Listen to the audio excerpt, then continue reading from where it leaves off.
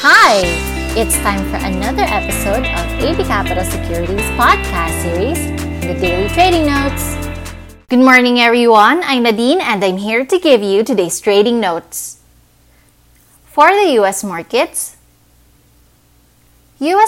declined after bleak outlook from the Fed. The major indexes tumbled after the release of Fed minutes.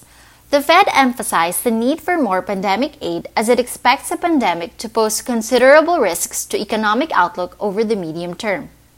Meanwhile, Apple became the first U.S. company to reach a $2 trillion market cap, doubling in valuation in just over 2 years.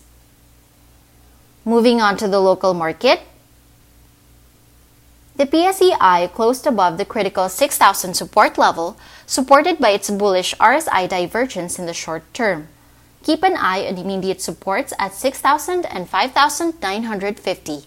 We still recommend buying the laggards in the index, accompanied by attractive valuations. Meanwhile, the Senate is to focus on CREATE bill.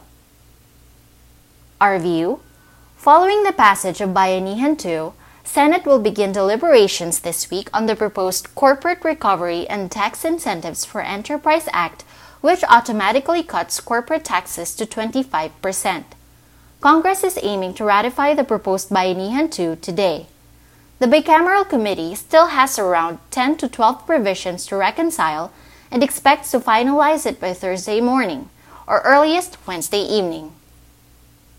Moreover, on the BSP meeting today, rates are most likely to remain unchanged. Our view: BSP looks to maintain its benchmark rates tomorrow after a series of rate cuts done this year. According to the latest poll of 16 economists, 11 expect rates to remain unchanged, 4 expect a 50 bp rate cut, while the other expects at least a 25 bp rate cut. BSP has cut a total of 175 bips this year to temper the economic impact of the pandemic. That wraps up today's market outlook. Join us again tomorrow for your daily trading notes.